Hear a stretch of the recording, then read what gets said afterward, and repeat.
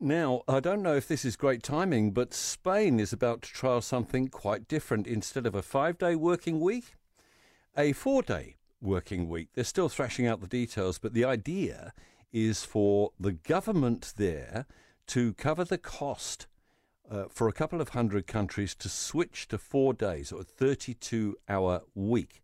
So the idea is the employees would still get 5 days' money. The government subsidises day 5. The company pays for the 4 that they actually work.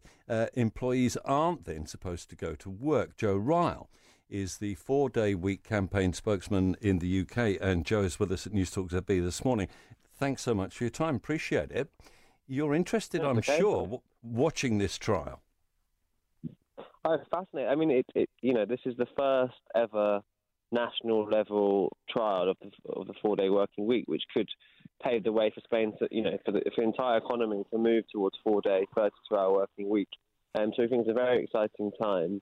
And they're now trying to sign up about 200 to 300 companies, which is a significant amount.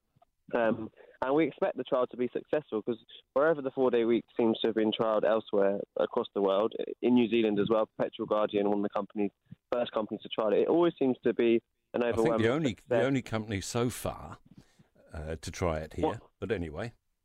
Yeah, and Unilever now are trialling it in their New Zealand office as well.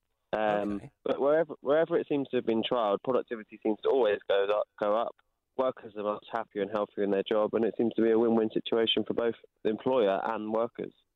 When I was a kid, Blue Peter promised me that we'd all be on a 3-day week by the year 2000, sitting at a little terminal wearing a white spacesuit in our space-age kind of homes. It didn't happen. Why didn't it happen?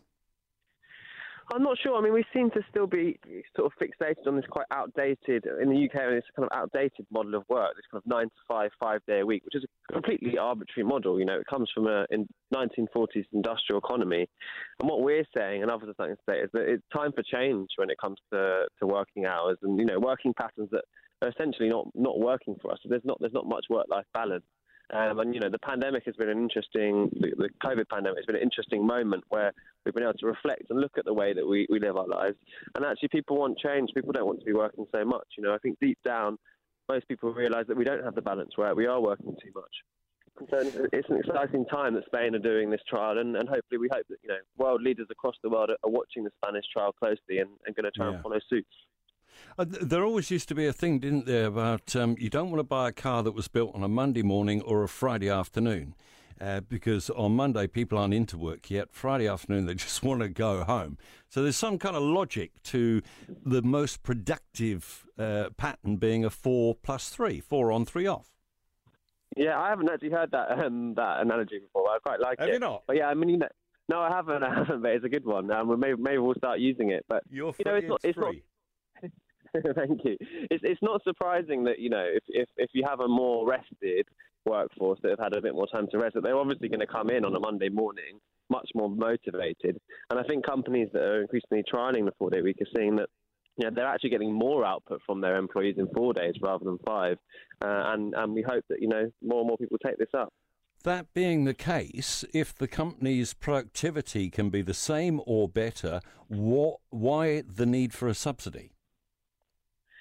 Well, I mean, that's the model that they've chosen because it's harder to implement in certain sectors. So, for example, the service sector, like a restaurant, where you have to be open for 5 days a week or more, there is an argument in some cases you may have to hire some extra staff. And so what the Spanish government are saying is in this situation, they'll step in and subsidise it at the beginning while companies are getting used to it and trialling it. But in a majority of firms, there is no need for a subsidy. You could just get on and do it because, as you say, the greater productivity makes up for that loss in hours. Much interest in the UK? Lots of interest in the UK. We've just launched an accreditation scheme. We've got 20 to 30 small businesses now signed up on a 4-day, 32-hour working week, no reduction in pay. And, our phones and emails are constantly flooding in with companies wanting to trial it and asking for advice.